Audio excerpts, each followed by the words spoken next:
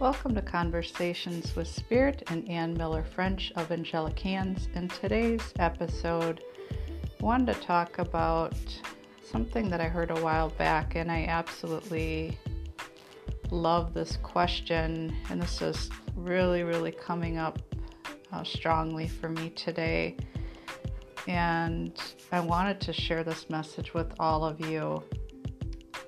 Ask yourself the question, what would love do?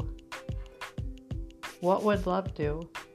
And truly sit with that. If there's something that's weighing heavy on your heart, if you're having a disagreement with a loved one, if there's disharmony in any of your relationships, if there's different fears that are coming up, if you're noticing changes going on in your environment, if you're not quite sure what the next steps are, just place your right hand over your heart and have a conversation with your heart, with the space of love, and ask yourself the question, what would love do? And allow the answer to come to you. When our actions are based from a place of love and we really go within, we know the next steps to take, and whether that's meeting someone where they're at, being a safe space for someone, creating safe space within ourselves, loving ourselves, going within and facing whatever it is that's coming up at this time.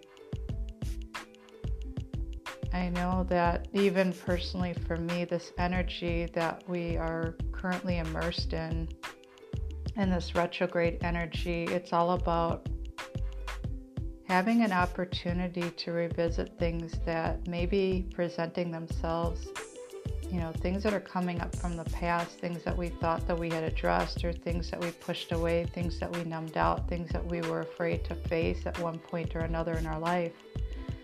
But now it's an opportunity with this energy to face it once and for all, and to shed light wherever there is dark, and to send love wherever there is none, and to truly hold space for yourself, to love yourself, and to know that every single action that you take and every single step that you take to continue to become who you truly are and the most authentic version of you, it has this beautiful ripple out effect, and it affects others, and it's very magnetic, and what you're sending out is what you're receiving back.